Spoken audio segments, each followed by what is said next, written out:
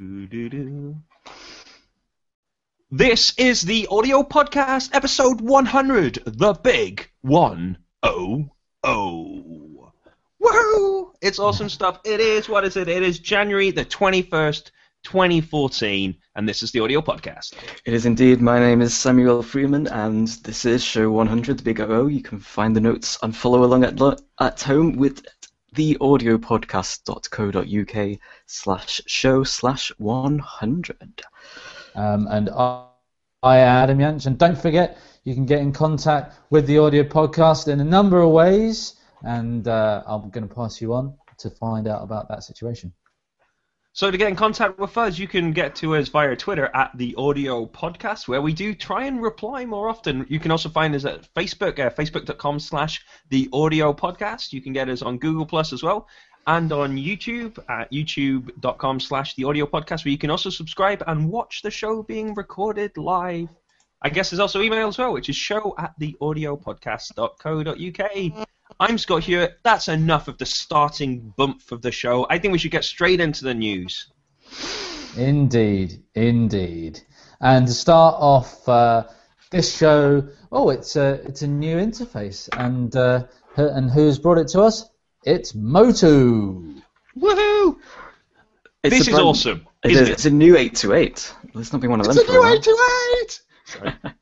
You think one day they might call it the 829? No. No, this one's called the 828X, and the most important thing about this is it's a Thunderbolt interface, so that's good for us Mac users, and also for your PC users, you've got the upgraded version of USB, so USB 3. So and otherwise, it looks pretty much like a kind of standard 828, like the previous 828. It's got 2 mic preamps on the front.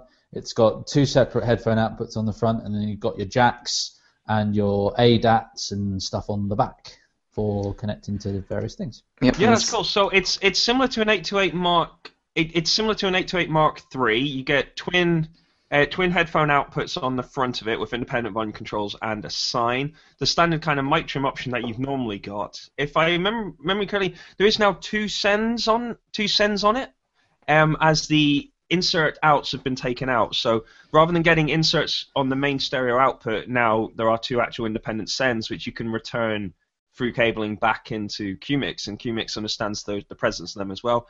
There's also a timecode in-out now available, as well as that. SPDIF, twin banks of SPDIF, which I'm guessing, yes, I can see from the front cover, you can clock them up to double speed, and still a good old MIDI in, MIDI out option as well. Who put this story up? Because I noticed that on the back of the case it says USB 2. I was going to mention that, yeah. And on the front it says USB 2 as well. So where's the USB 3 confirmed coming from? I put it up, and if you actually read the website, it says USB 3. Ooh. I'm going to the tech spec. Talk amongst yourselves.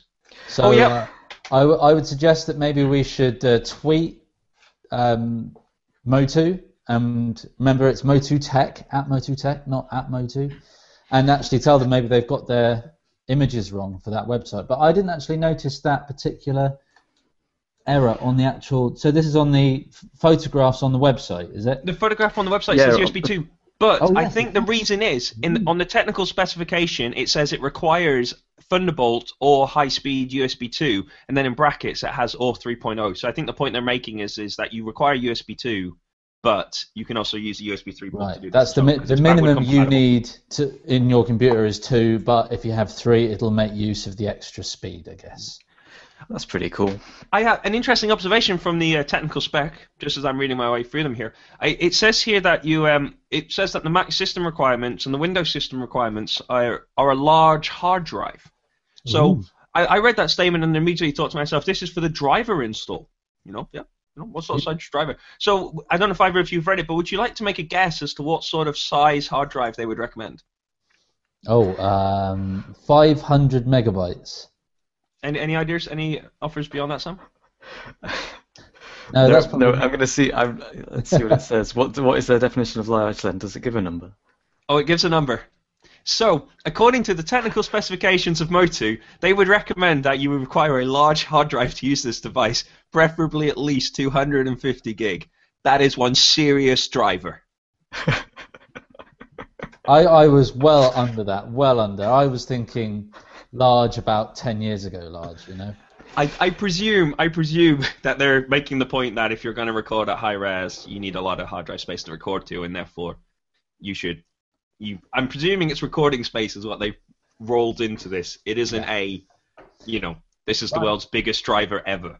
I'm assuming also because it's Motu, we're going to have like class-leading driver compatibility. So you could buy one of those when it's released, and in 20 years' time, you'll probably still be able to use it on the latest computers of the day, as long as there's a way of actually connecting the computer to the interface. Do you notice what support is missing, though? I'm just looking at the supported operating systems here. This is OS X version 10.6 and Vista upwards, so no 10.0, no XP. No XP. Well, how about that? XP is almost out of its support window, and Microsoft keep extending the support window because people are just absolutely unwilling to ditch XP. And I think it's about time Microsoft just put their foot down and said, no more support, upgrade to Vista at the very least. But actually upgrade to 7, because 7's largely regarded as a good update. So anyway, I mean that's nothing to do with music technology. That's just general advice. General advice there. So I'm excited to see this. I'm saying as a Motu hardware user, I'm running through a ultralight preamp right now. I had my 828 in the other room that I sometimes broadcast from. This was for me. There was never any chance of being able to go beyond this until we went elsewhere. So it's nice that it's kind of, So Scott, does this mean that you might actually now upgrade your computer because there is a Motu upgrade path for the interface? It means that the fundamental reason I couldn't upgrade no longer exists. I would concede that. I just don't. I don't know. Like I'm not sure. Like I'll be honest with you right now. While I'm talking to you and I'm using a Motu preamp and I'm using that to do it. The Hangout wouldn't actually support the headphone out properly, so I've had to plug in another pair of headphones into the Mac out to get them to my ears. And to be honest, I am thinking of buying a new computer, but I spend my life in a Linux environment, and I'm kind of thinking I'm going to just buy, not buy Mac and buy something to run a year as a Linux box. And so I don't know. I can't decide yet what I'm going to do. And I suspect that Thunderbolt support on Linux is basically nothing. So it's going to be a concern for the near future. So I have two perfectly good working FireWire sound cards with machines that work perfectly fine with them, and I suspect will do until, well, they will work fine. I've stopped updating both of them, and they're fine. So. Well, remember, Scott, if you buy a new computer and a new audio interface, those bits of hardware will not disappear. But software, that's another matter. Now, with the new 828X, there are a number of different DAWs you could use. You could use Logic, you could use the Digital Performer, Cubase, you could also use Pro Tools. And we are excited to be able to report to you that Pro Tools and Avid are rewriting the version number usage ideas and are just going for what can only be referred to as high-frequency updates. So, Was it last week or was it the week before when an update was It was last week. We had 11.1.1. It was good numbers. And this week we can report 11.1.2. Now, I don't want to comment. I haven't installed the update. I haven't installed the last update. Let's talk about installing updates in a minute. I have my suspicions that one of the things this fixes, it was actually cited as being fixed last time. And so I found that funny. And it wasn't really. Having discussed Pro Tools updates with a degree of sensibility last week, I thought we could take a more flippant approach this week. So I picked up my update highlights here. So you'll be happy to hear, I'm sure, Adam, that Pro Tools no longer quits unexpectedly on launch with networked home folders. Oh, great. Absolutely brilliant. That was plaguing me to the end of the earth, and now it's fixed. Fantastic. And another problem which has been fixed, which I would argue never needed to be fixed, but Pro Tools now recognize Finder folders that contain a / in their name. Who puts a / in their folder name? Well, Scott, I'll tell you what, that is supported in macOS. It didn't used to be, but it is it is actually possible for you to do that. And it used to be a problem when using Max MSP, and if you had a Max MSP folder with a / in, Max hated it, but the actual computer was fine. The file system was fine with it, but Max couldn't deal with it, so you just had to change the name of the folder. But it's just crazy. That's just crazy. Having a / in a file name is crazy. That's how the command line delimitates folder structures. It's how URLs delimitate themselves. Why would you ever think, oh, I think it'd be a good idea to call my folder something? Now I understand, because you would say, something / something. I understand that, like as a kind of turn of phrase, but really it's not a good, it's not good practice. I think we as can far as I'm blame the people who concerned, invented the Unix file system for actually using the /. Hey, at least in Windows they use the / to do that. That's true. But what do you guys think about this? No, I do joke, because I'm fairly certain that this is not the beginning of weekly Pro Tools updates. But I suspect. Oh, I do hope it is now, Scott. I do hope that it is. Oh, it'd be awesome if it was, wouldn't it? Just every week as an update. We could change our name from the audio podcast to the Pro Tools Update blog. Just every also known as Avid Troll. Avid Troll. That'd be awesome. We should just have our own dummy releases of things. Just well, I'll tell you this. Hey, at least they're getting the updates out now. I'll tell you what. Previous listeners of the show will know that I've upgraded to Logic Pro X, and you know what? It is very buggy, and it's not buggy in a huge way that really stops you from actually working, but there are lots of little things that are wrong with it which are really irritating, and we're not getting a new update every week. There was one 2 weeks ago and it didn't fix the problems I was having, so there you go. But Adam, have you reported it? Have you filed it? Are you sending in? I think I have. I think I've done it, but I just don't know. It's very vague, because the way that Apple does it is you can do it this way or that way, and you don't get a thing that says that they received it, and I don't know.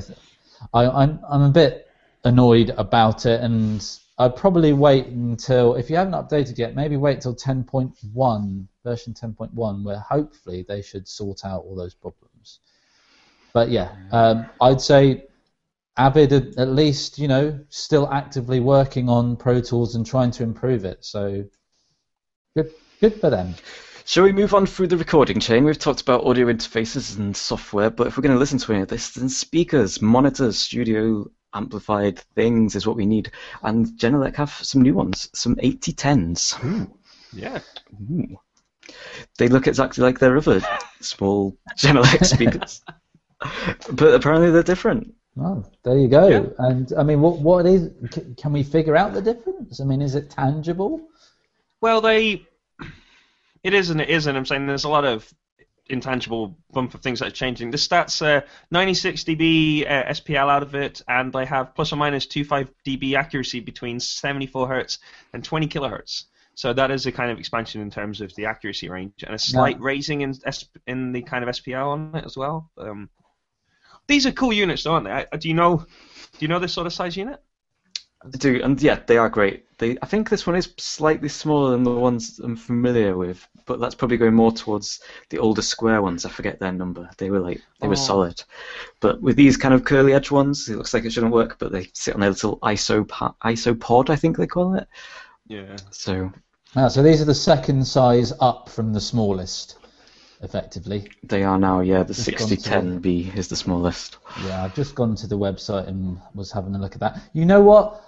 I say this to whenever the conversation turns to Genelecs, I always have to put my hand up and admit that I just can't mix with them. All the mixing I've tried to do with Genelecs has always ended up being really bassy and without any high end, because maybe I find them a bit too harsh to mix with. So I'll just go my own way with speakers. I don't think Genelecs are 100% necessary. Well, that's fair enough. I'm saying you have to choose what you like, and then kind of offer big love to it as well if you really do like it. But the thing I love about these 8010, this sort of size Genelec, is they're absolutely brilliant for installation work. If you need to put an installation in place, then you need to get power to it, and you can just send it an XLR cable, and it's really simple and really easy. And if you need to dismantle your installation at the end of the day or something like that, or set it up, take it apart and set it up every day for security point reasons and things like that, then these are nice, easy units to kind of put in place and kind of discreetly hide in for kind of if you wanted to fuse around the room and things like that. So that's why I've used them the most for. I like Adam would say that I don't tend to mix them, but I don't like mixing on Genelec, but I do really like these small units for installation work. Now, I think there's another aspect to the recording chain that Sam actually jumped when he jumped from Pro Tools to the 8010 Genelecs, and that is, what are the things other than recording, say, guitars and vocals that you can actually put into your system? Well, I'll tell you one thing, and that's synthesizers. There are some new Moog. Is it multiple, or is it just a single one? The notes are a bit ambiguous on this. Well, there is rumor that the expectation is there will be 2 synths announced or released, or at least previewed by Moog Music at NAMM, which obviously starts on Thursday this week. But what they did last week was they released a photo of the interface of the Sub 37. So that's what it is. And is that that sounds to me like a bass-esque type synth, just from the name Sub, but I can't be sure that that's the way they're going with that.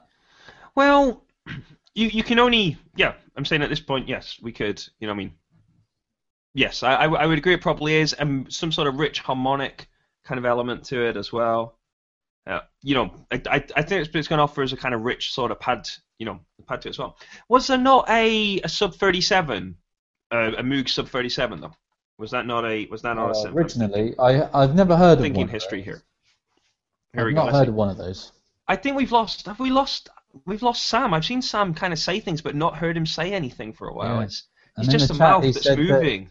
We can see you, Sam. We can see you, but we can't hear you. Oh no! Has he muted himself? We'll just try and fix it. Shall I mute Sam? I'll mute Sam and then unmute him and see if that resolves the problem. Okay. And if words. Sam is saying words. All right, Sam is now muted. I'm now going to unmute. Unmute him. I'm unmuting him. Oh no! How do I unmute him? I think it takes time. Try. It might just be a delay. Oh, this is not very. This is. Oh, there it goes. No, Sam. Sam, we'll keep going, and you do a reboot or whatever you need to do. And then when you drop out, Sam, I'll send you another invitation as soon as you've dropped out. There you go. Make sure you get back in. Right. So. I don't know if there was a Sub 37. I've never heard of it as an old Moog synthesizer, but perhaps there was. Perhaps there was. I seem to remember there wasn't, but no, I think it's going to be. It is going to be like a paraphonic kind of a rich sort of textural kind of element there from Moog, which is fair enough. I'm saying there's a lot of demand for that kind of stuff at the moment, isn't there? And I think people are starting to, to expect that. And it is the season for releasing this stuff, isn't it? Well, it's an interesting synth architecture is paraphony. If I understand it correctly, it's kind of based around the organ divider technology. So you get more notes out of your oscillators by dividing what the oscillators have down, but then rather than each note being individually articulated, as in a full polyphonic synth, it just runs through one whole set of filters and amps. So it's maybe not quite as flexible as a full polyphonic synth, but I suppose maybe they're going for a particular style of synth that doesn't get very much mention nowadays because it's so easy with digital stuff. It's to make a full polyphonic synth. And this is an old architecture from before they could actually get it done properly. Yeah, that is very interesting. The idea of these other kind of synthesis architectures, because so many synthesis techniques have been left and replaced by the kind of more recent methods because of the perceived benefits of them. And you even get to the point where people re-synthesize old synthesis sounds using new methods, because it's obviously cheaper to just have a synth focused around a method or a small group of methods in a kind of way of doing that, isn't it? But it does then mean that you maybe lose the uniqueness of the kind of sound that you're looking. You lose some of the kind of extremes of the synthesis, of the older synthesis possibilities. They kind of disappear and become unavailable. And then when you reintroduce, something like this, you get the opportunity to get back to those sounds, those extremes of the possibilities, and those kind of sounds that are available there. Well, that kind of scruffy sound there, I think, means that Sam is back and has audio. Sam, can you hear us? I can hear you. Can you hear me? Yay! Hurrah! Are we done with the Sub 37 then? Unless you have anything you want to remark about it. Possibly, but I don't know what's been said, so I'll let it go. It's all we right. were I'm talking happy about to. paraphony and synthesizer architectures for a couple of minutes. We'll talk about synthesizers again in a minute, though, so you can, join in with that further. So, if you want to. Where are we going next, though? You guys have just been erratically jumping around the show notes, so I was just going to let one of you guys. Really, I thought I was in order. We were in order. We just missed that one, and I think we should now jump to the C entrance mixer face. Mixer face. Face. Yeah, this is a product that's been developed and prototyped and made and is ready to go, but as part of their marketing for it, they're running a Indiegogo campaign where you can get hold of the first run for a discount price. And a significant discount price as well, because they're supposed to. How much do they? The regular price is $600, and the cheapest you can get them for now, I believe, is $299. So half price if you were to. But let us say what it is that they can get. It is it's a portable audio interface. It's for your iThing or USB connection, and it's got 2 mic preamps, and that's about it. But it makes it small, and form factor is matched to your iPhone. Yeah, it offers phantom power, and it has its own battery as well. So you don't lose any battery life running it. It supplies its own battery. It has its own battery built in and supplies its own battery life. So it offers quite a lot. There's a lot of other products in this space that don't have their own battery, so you essentially lose battery. You have to use the battery life of the device to charge it, power it, and obviously that reduces it. So I thought it was cool. It was a nice size package, actually. I thought. Did you guys not think so? Though?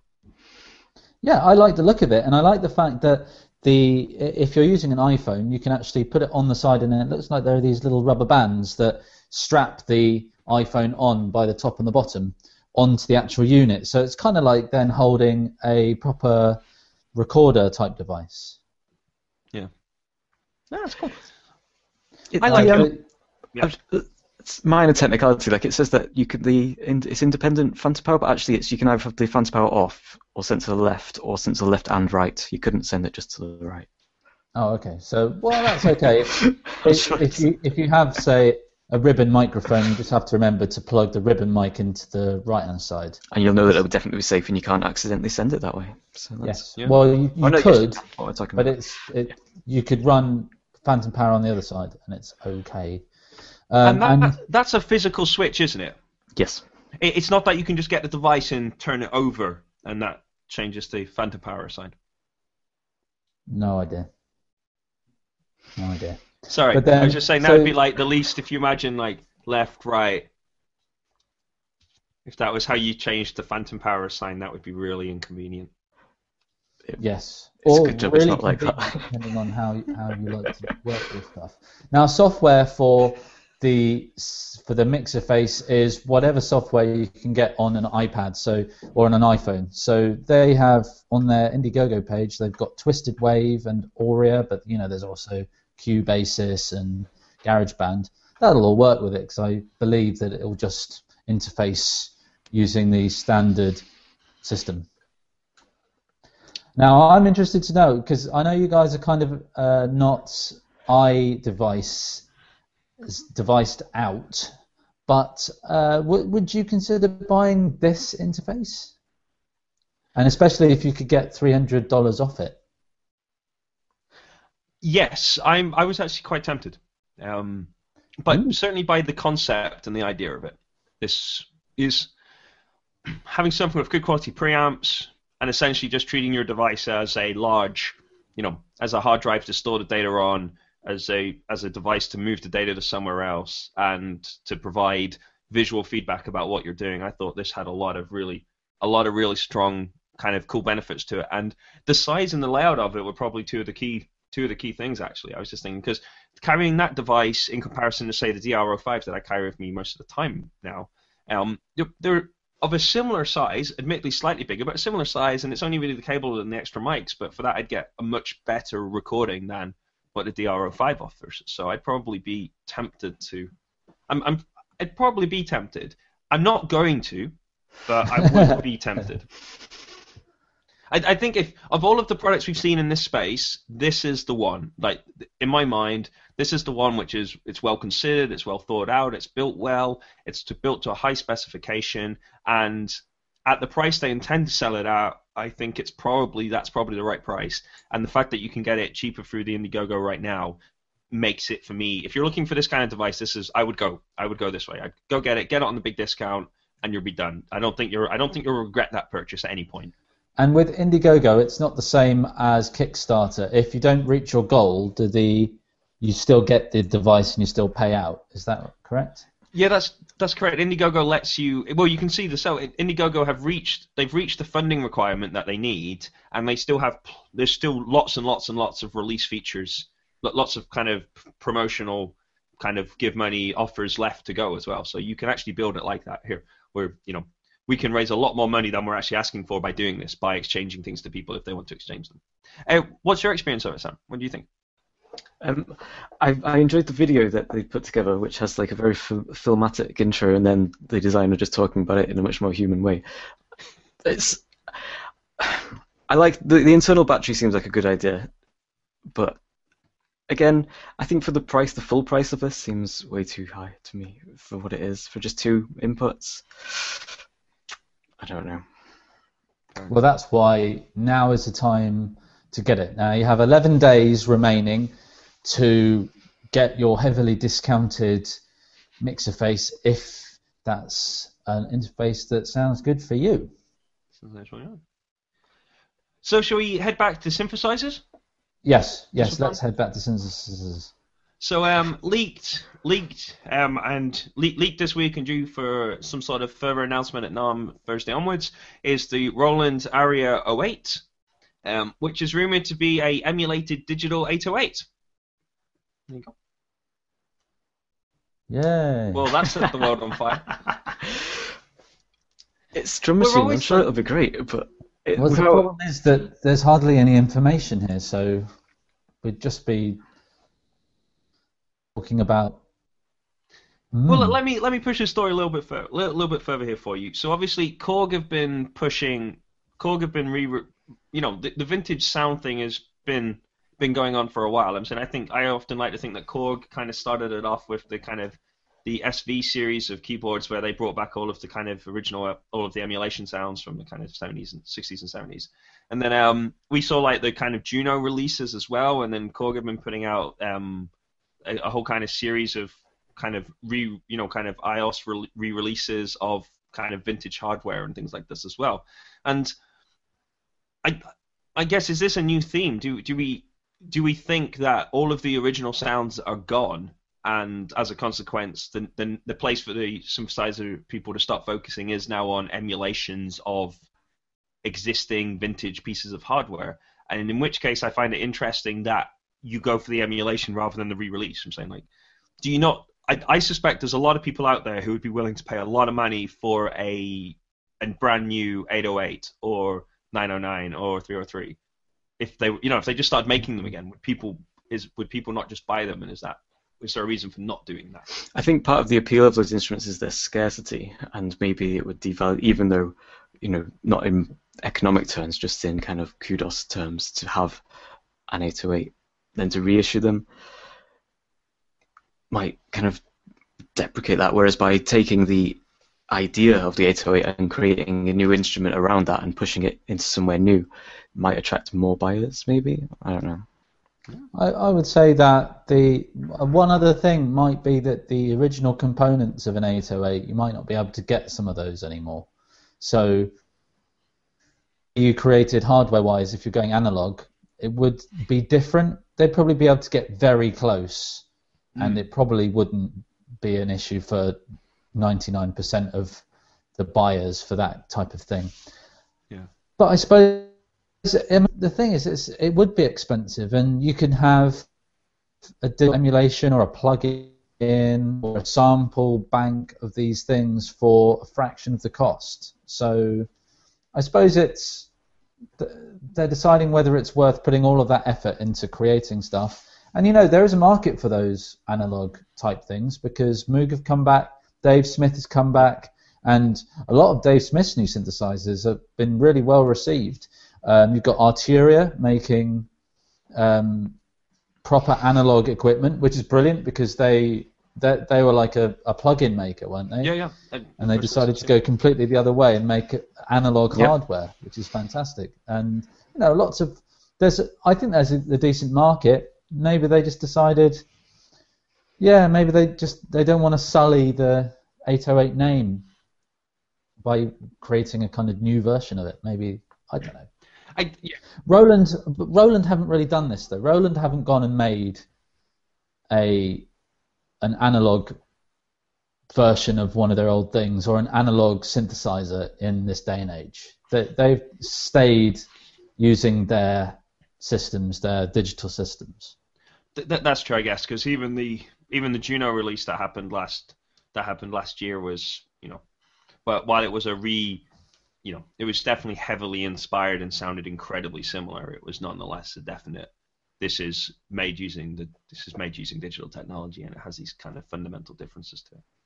And I guess it is interesting, because when you talk about these ideas of hardware emulations, if you know the original hardware really well, lots of the characteristics of it are an intentional element. So like things like on the 828, there was always a filter problem. There were always filter problems where the first couple of kind of hits down each track were incorrectly filtered, and the filter went from a default position to the correct position, but it took it usually 2 or 3 excitations to make it to the point that you had it to. And that was like that would be referred, lots of people, if you're like kind of doing I'm trying to think what a forensic kind of examination of something to recreate its kind of production technique, that's the kind of thing that you might find there, and you discover that it's a consequence of the instrument that was used and the characteristics of the electronics inside it that made it that. And it'd be interesting saying whether they, it must be an interesting challenge when you come to this thing, whether you try and repair, whether you go for what was originally intended, or whether you emulate what actually was made, if that makes sense, and what the purposes between the two are. I think that's cool.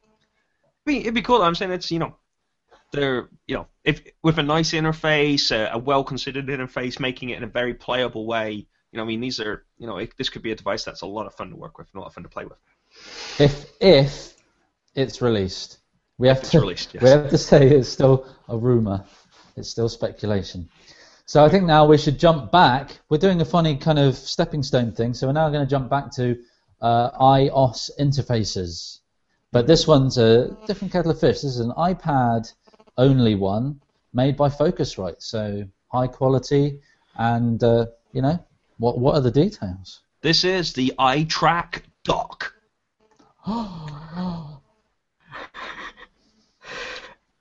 It's a docking station. You plug your iPad into it, slides on, it gives you, again, just 2 inputs. The continuation, there's always only 2 inputs on these things. Is that an iOS limitation that the DAC can only have 2? That might be an iOS limitation, or it might just be because there's not enough processing available to be able to handle more than that. Well, in any case, it has for input 1 and input 2 the choice of mic or line connections, or I think there's also an instrument connection on input 1 for your guitar or whatnot, and then it has jack outputs also for the monitors. So this really is,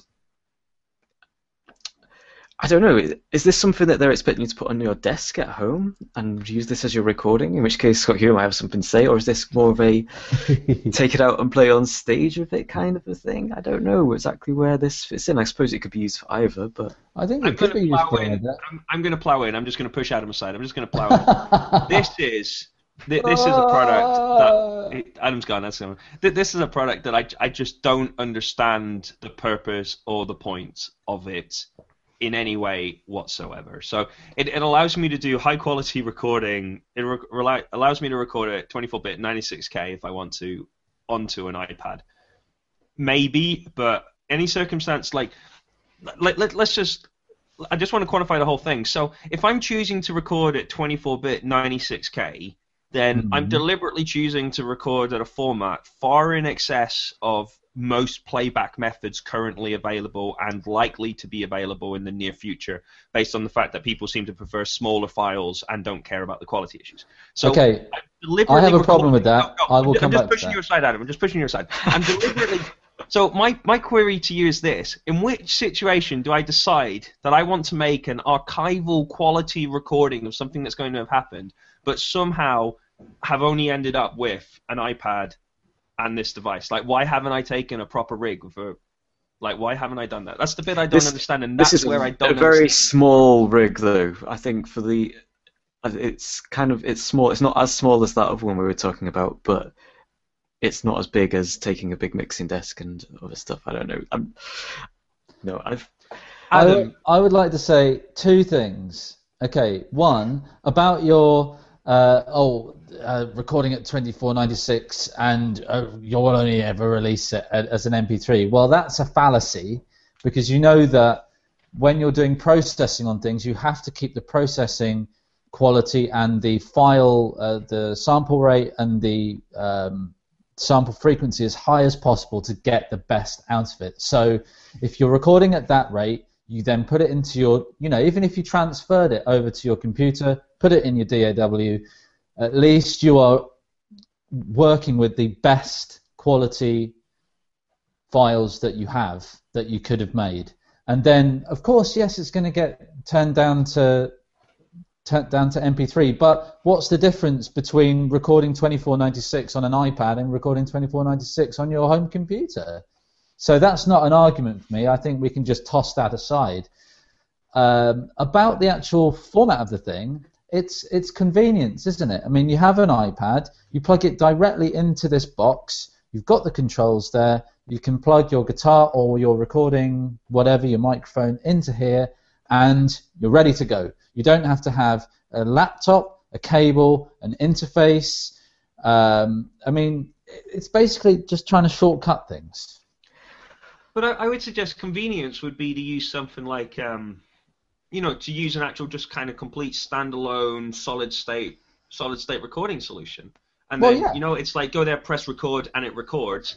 And I don't need to take the iPad or any of those other kind of things. I can just take something that's 100% bulletproof for that. What if you've already got an iPad? If you've already got an iPad, then you've already got something that's got a very large hard drive. It's got seamlessly endless options for recording software, and what's missing is the ability to plug into it. And this is a way of doing it without wires. A lot of the other things connect via wire, and you wouldn't want to trust. If you want to make a high-quality recording, then you're not going to want to put it down a little twiddly wire that lives in your coat pocket, whereas this is something that it clips into and is solid. That's true. I do take that point, which is that this is a product for people who have bought iPads, don't have anything else, and don't want to buy anything else either. I think that's what this is for. I don't know about that. But the other thing about having a solid-state recorder is that you just record onto that, but with this you have the possibility of recording into Cubasis, Aurea, GarageBand, and actually building up some kind of arrangement on the device. And then, I mean, what I usually say in these situations is I can understand using an iOS device as a recording system, but not as a mixing system. So I would, and we're talking Focusrite here, so really good quality preamps, nice controls, simple to use. Record all of that stuff into there, wham it on your computer when you get home, and that's where you do your mixing. You've got very high quality files. It's fine. I get it. Makes sense. It's not pretending to be a big mixing system, which I think would be a bit of a pain, and you probably wouldn't get the detail you'd require. So that's where I stand with it. I think it's a nice idea. How much is this device? I don't think they put a price availability on it. Here, I'll go check, see if I can find a price availability on it. I suspect it's not going to be significantly expensive because, you know, the issue with having Companion, it's only saying when available. Let's see if we can find any guide pricing. But it's the kind of product where you're not going to you need an iPad, so, you're not going to overprice it. Something we didn't mention, which we should have done actually, is it has a USB MIDI port, which is something that we're starting to see turn up places. And I don't know if people have spotted it or not, but essentially what it is it's a reduced spec USB port which supports MIDI input. So you can essentially plug a MIDI interface, like a USB controller interface, into this and receive the MIDI input from it. So there you go. I mean, you've got the basis of a small studio. Again, I mean, I personally wouldn't use it as a complete studio, but I get it. I get the point of it. So let me ask you this question, okay? So, because I admit, it looks like a great interface. It looks good. Focusrite quality is going to be great. So tell me this, right? How about, rather than it being the full width it was only a little bit wider than the controls, and there you get two really big, maybe 30 segment LEDs to give you monitoring input information, and on the back of it you have an SD card slot where you can put like a 32 gig SD card or something like that, and then all it does is record. So you press record and you get it, and what you'll get is the ability to monitor it. This nice thing, it's kind of at a presented level. You see, that's a product which I think would be really exciting for recording. For a recording solution, I don't see. Does it have the an iPad is the interface?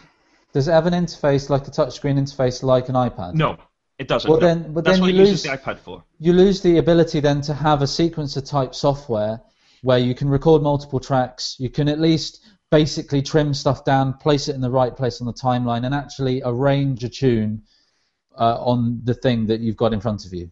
So, yeah, but that's you getting back into this. I'm going to use my iPad as a door to do that sort of stuff. Which to argued do about basic many stuff. times. You see, that's the bit I don't like. To use it as a basic DAW, as kind of like what's the name of Motu's old thing that used to come with their interfaces? Oh, it still does. Audiodesk still comes, but I think maybe GarageBand would be a better candidate, or Audacity perhaps for your illustration.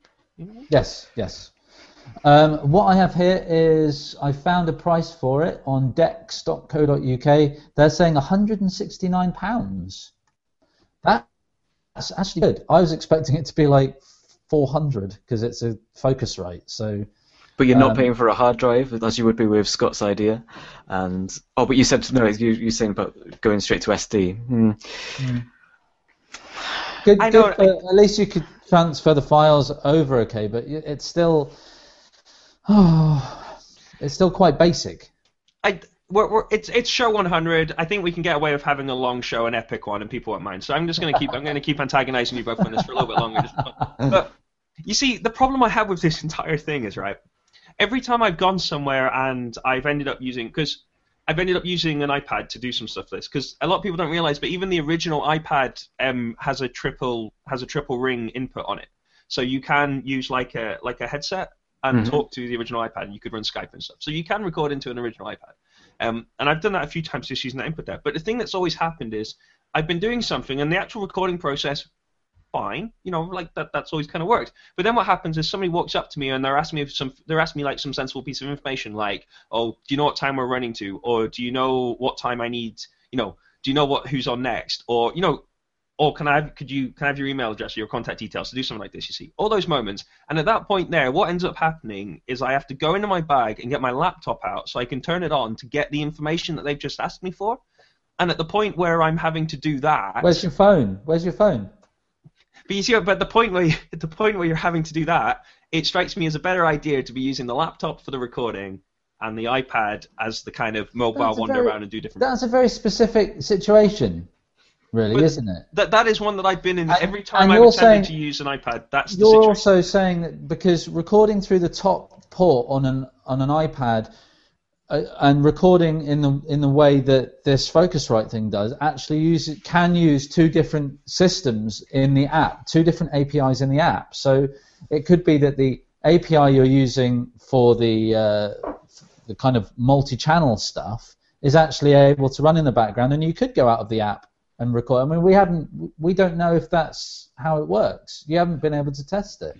Well, that's very true, but I would suggest to you, like, the number one piece of advice I always give I give students and anybody who asks me about recording things is if you're recording stuff, if you're recording audio, if you're recording video, if you're doing anything like that, then you should ask the computer to do, you say to the computer or whatever the device is, do that, and then you don't touch it. You know what I mean? Like, that's part of the reason why we used to turn off Dropbox, and sometimes I'll turn off Wi-Fi if I'm really paranoid.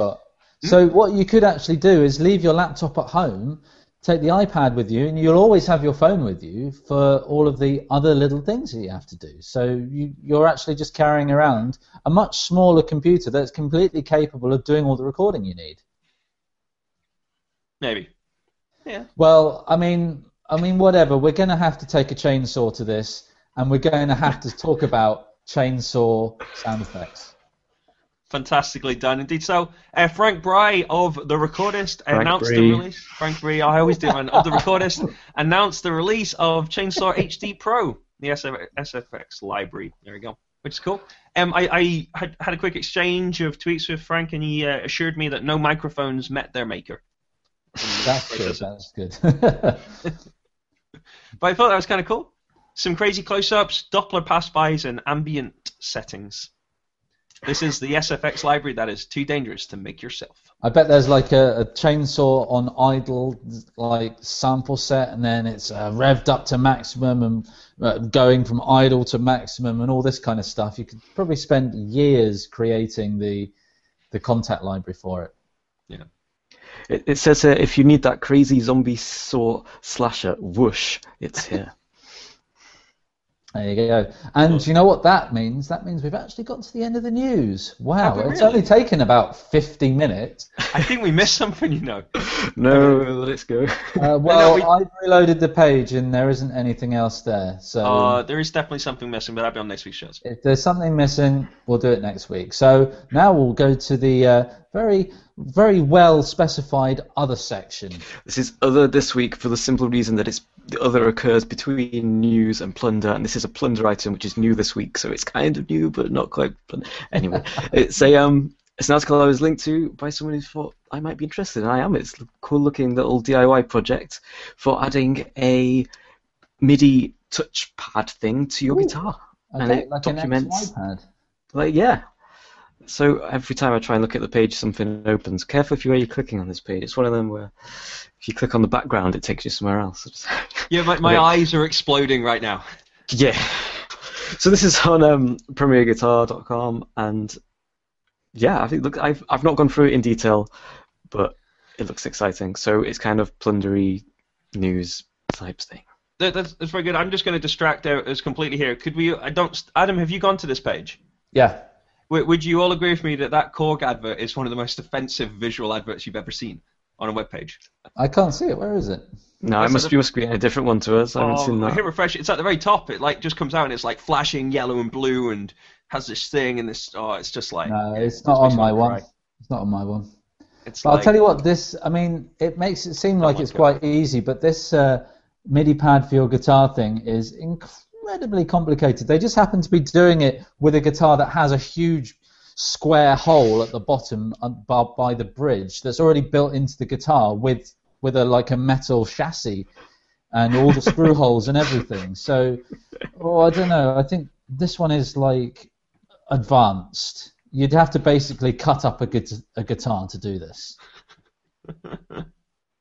And that's before you do the electronics. Okay.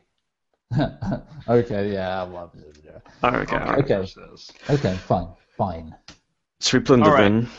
Plunder. Arr. Arr. Well, actually, no. Before we hit the plunder, I have to mention this thing. Before we hit the plunder, tenuously and amongst the other as well, you're also discovering that the audio podcast is now available inside the G-Podder listings as well. So if you have an Android device, then or you run on a Linux platform, or you don't like using iTunes and choose to use something else on Windows or OS X, then gpodder.net, and you'll find the audio podcast at podcast/the-audio-podcast, where you can subscribe to us there as well, and it's kind of similar to iTunes, but doesn't require an iOS device. So, no. And of course, that was a very non-convoluted URL as well. Very easy to remember. Yeah. Awesome stuff. That's cool. All right, so let's get into the plunder, and we start with the the issue that's on everybody's lips, the quality of sound over network cables. I mean, I don't know why we haven't covered this before, because it's absolutely vital that we know about this. Scott, tell us about it. Well, I will put my genuine head on this matter here. So, it has been suggested that the quality of Ethernet cable that you use to connect your audio, your streaming media player and your storage has an impact on the audio that you actually listen to. Adam looks stunned. But so there we go. So first of all, a couple of caveats. This is first of all within the local area environment. So this isn't like across the internet. We're talking within your house. So this is within a controllable space. So you could obviously, if you want to, if you have appropriate equipment, you could, set this up and experiment with it yourself. And the other bit of detail, which might not be apparent to everybody, is the fact that there is different. We tend to refer to Ethernet cable as Ethernet cable, and we tend to just use Ethernet cable. It's for if you don't know what an Ethernet cable is, it's like a big telephone cable. Maybe I guess is one way of describing it. That's what it is. Probably I think our listeners probably know what an Ethernet. Well, I know, but I'm sure they found that descriptor funny, so that was okay. But the issue with Ethernet is Ethernet has this beautiful history of kind of lies in that we refer to 10 meg. So we have 10 meg fast Ethernet, and then we have 100 meg Ethernet, and we've got the gigabit Ethernet, and we've got 10 gigabit Ethernet, and we're 100 bit Ethernet is about to turn up as well, sort of stuff. But those numbers are all fairly meaningless because in reality it runs at about 30% of its potential.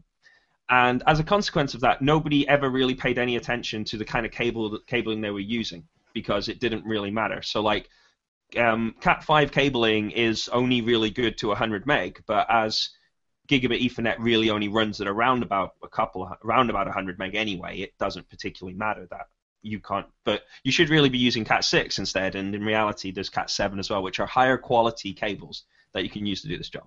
So the reason I just explained that is because there is actually different classifications of Ethernet cable which are rated for different purposes, and that there are potential reasons for that being the case. Okay, so what's being said here is if you use the expensive Cat7 Ethernet cables, you will notice the difference when you play the audio back over a kind of local network in a streaming scenario.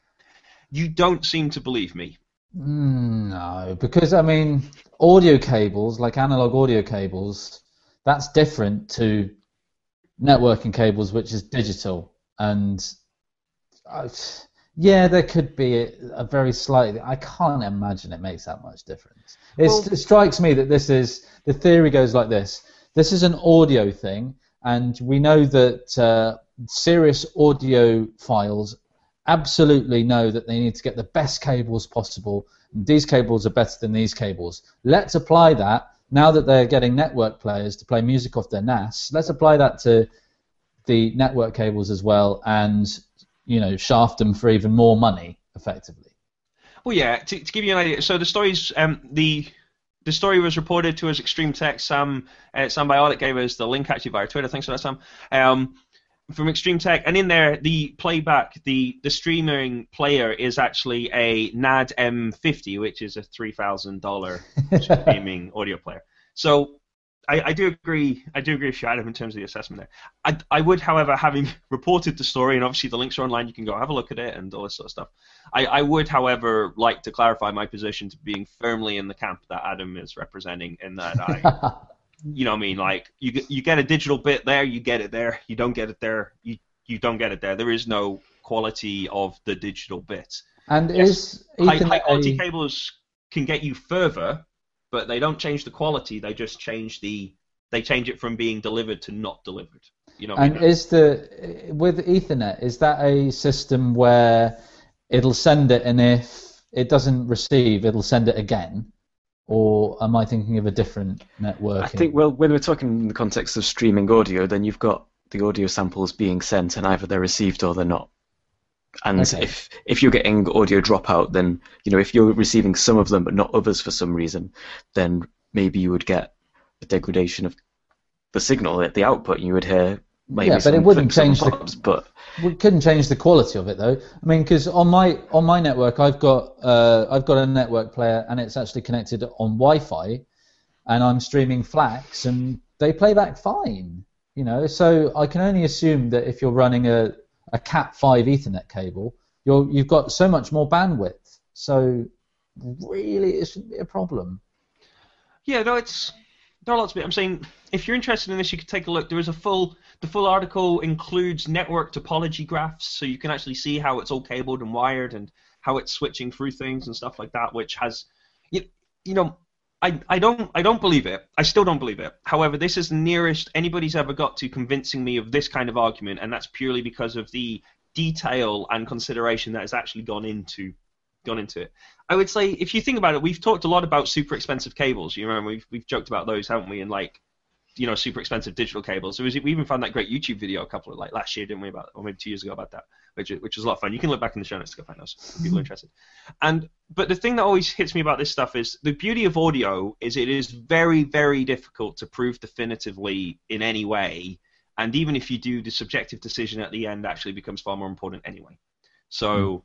You know what I mean? And we've already joked about this once, but as I advocate, you know, I think our concerns about quality are increasingly pointless because everybody chooses to listen. You know, the vast majority of people choose to consume stuff in less than ideal listening conditions to the absolute extreme. So, you know what I mean? But then at the same point, I would presume that if you spent £3,000 on a streaming media player, you've probably spent at least that on an amplifier. And at least that on a set of speakers, and so probably you've got the money a third of that on cabling linking it all together. So at that point, why not? You've got enough money to buy a Cat7 over a Cat5 cable, so it's a kind of pointless argument anyway. You know what's just come to my mind though is the audiophiles, people who have an amazing living room stereo system, and they get amazing cables, but then in the studio context. You'll just go and you'll get some XLR cables, and it doesn't really matter. I mean, you just know that if you get this particular kind of XLR cable or a balanced jack cable, that you're going to get good quality, and you don't ever think about it. So, and actually, these cables are actually cheaper, or at least the same price as buying these hyper expensive cables to connect your amplifier to your speakers. So, where does that come in? Why is that the case? I have this theory that one of the issues that we deal with is the simple fact that XLR cables, I don't know why it is, but you really struggle to find cheap XLR cables. Like, you know, they just don't exist. I don't know if you've tried to do it recently, but even if you go to like eBay and kind of look for Far East manufacturers, you'll still find that getting an XLR cable with two ends, you know, getting a 1 meter XLR cable with two ends fitted is going to be at least £5. You know, like they just don't make super cheap cables. Whereas you can get it. I mean, that's pretty good. Well, like for a 1 meter coming from the Far East without import, you know what I'm saying? It'd be more than that when it arrives here. Whereas if you go and have a look for a 1/4 inch jack to 1/4 inch jack, you'll find that you can find that stuff at like, you know, you can find that stuff at sub £1 easily. And I think there is just a fundamental kind of quality requirement of the thing. I suspect in many ways it's actually the two large, heavy, expensive blocks of metal at either end which provide the kind of minimum sort of price. It's like once you've got these two heavy things and it has to cost this much, you might as well pay, rather than pay a penny, you might as well pay 2 pence for a good cable in the middle because it's... But if you're in the market for a specific type of XLR, then you're likely to be putting it together yourself maybe as well. You're going to buy in bulk a whole bunch of jacks, a whole bunch of cable all in one go and solder up whatever it is that you need. Well, here's the question. So why doesn't the home stereo crew just use the professionals?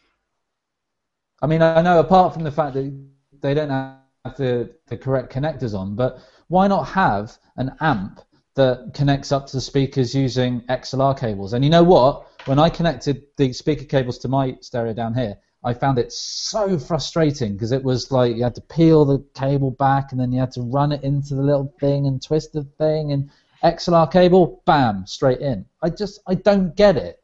I don't get why they don't just make it with the studio. If you think about it, I'm saying those Genelecs that we were talking about earlier on, that could be an ideal... There's an ideal possible case study. It's, you know, two small Genelecs easily, you know, easy to install, very simple to install. Take a high quality professional input into them. You could run that from a professional quality sound card, XLR all the way. I'm saying there's a lot to ask. Studio monitors come with XLR or balance jack inputs, but speakers that you get for your home stereo, even if they're really, really good ones, will come with bare wire connectors that take half an hour to connect up. And I don't get it. Why don't they just standardize? And well, it's probably because it's too late now, because everyone uses the system that they use. There's these two completely discrete markets, though. There's the pro recording market and the pro listening market. They're completely separate. They're different in every respect. And it's a mystery to me too why that would be. Yeah, wow. I guess that one part of it is probably it's probably a kind of cosmetic sort of design issue as well, because the phono connector is a horrific object in terms of every way. It's like let's list its faults. It doesn't lock. It has a very small contact area. It's easy to cause the wrong part of the contacts to connect. Like if you're just playing around, you can easily hit the earth down the side of the thing, and you can stuff it up like that. They're poor quality. They break really easy. They protrude outside of the chassis no matter what you do. You know what I mean? Like there's lots of problems with it, but the advantages of it are really simple. It's really, really cheap to make. It's just it's a solid connection. When it's plugged in pretty solid. But the rating of a phono socket is really low. I'm saying, like, as they say, the idea is you plug something in and never change it, never move it. That's the whole purpose behind it, sort of stuff. But then with this stereo equipment, you're not actually running a balanced connection. It's all done unbalanced, effectively. So I don't know. Is there a balanced system where you have a 3-core cable or something? Well, no, they don't run balanced systems. I guess there is an argument you could say, like I'm just playing here a little bit, but I guess you could say that balanced cabling excuses you from solving fundamental problems. So you might link two pieces of hardware together, there be a problem, but because of the fact that you're balanced cabled, there's no consequences of the problem, sort of stuff. Whereas if I use my phono cable to connect my £5,000 amplifier and £5,000 CD player together, and there's a buzz between them, then there's a problem. I'm going to need to fix that problem, and there's a good chance somebody can sell me a £1,000 mains extension, which will do something magic and get rid of that kind of buzz there. I suppose that's another. I wonder if that's part of the argument. Actually, is it just Well, I wonder also if home stereo equipment's probably as expensive as really good quality studio equipment is. So I don't know. That's just an observation. But I think we could probably talk about this to the end of the earth and never actually get a solution or an answer or anything. So I think maybe we should move on to the most beautiful sound ever in the world. Was that it? Was that the most beautiful? Is that what it is? I was going to say that can't be it. That can't be it. We might be able to play it, but I don't know if we. I don't know. I didn't check. I had intended to check and I hadn't.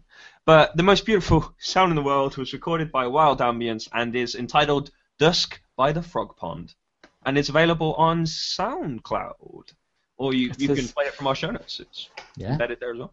That's what I did. And how did you find it, Adam? Oh, it was very pleasant. Yeah, I thought. I mean, it's very subjective, isn't it? Best sound in the world. There are probably other sounds that I would prefer, but it's a very good sound. I'd check it out. See what you think. Sam? I actually thought I listened to it on my headphones. I enjoyed it, but I thought that it would sound better on speakers. Sometimes things sound better in your headphones. Sometimes they sound better on speakers. This struck me as like it would. Nice pair of speakers in a neutral room would be far more beautiful than it was on my headphones. But maybe I need better headphones. Who knows? Depends how it was recorded. I don't know the answer to those questions. There you go. That's all I can say. What I can, however, say is there is a link, and the link takes you to the Sound Agency site where the runners-up are all there as well. There's an interview with the person who made the decision, the team that made the decisions, also an interview with the person who recorded it as well. So you can probably get that information off that and listen to the other ones. And some of the other sounds are really quite pleasant as well and quite interesting, which was very nice. And it was kind of You know what, guys? I think we've made it. No way. I think we can actually say that we've got 100 episodes of the audio podcast completed, almost. Incredible. And we're going to move on to hopefully another beautiful 100 shows, another centenary. In approximately 3 and a bit years. Well, let's aim for 2. I think if we do actually do one a week, we could probably make it by 2016. 2016, maybe so. Even with 6-month holidays. Yeah, the 6-month holiday that most people, the 6-month holiday that people don't normally take, the one that begins in February and ends at some other point in the year. That's it. No. We will return. The audio podcast will continue. And very likely next week there'll be another Pro Tools update.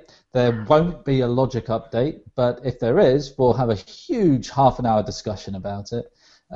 Something about headphones. I don't know. Let's definitely get some more headphones in. Yeah. There is a little headphone special coming up in the future actually, which is quite exciting for everybody.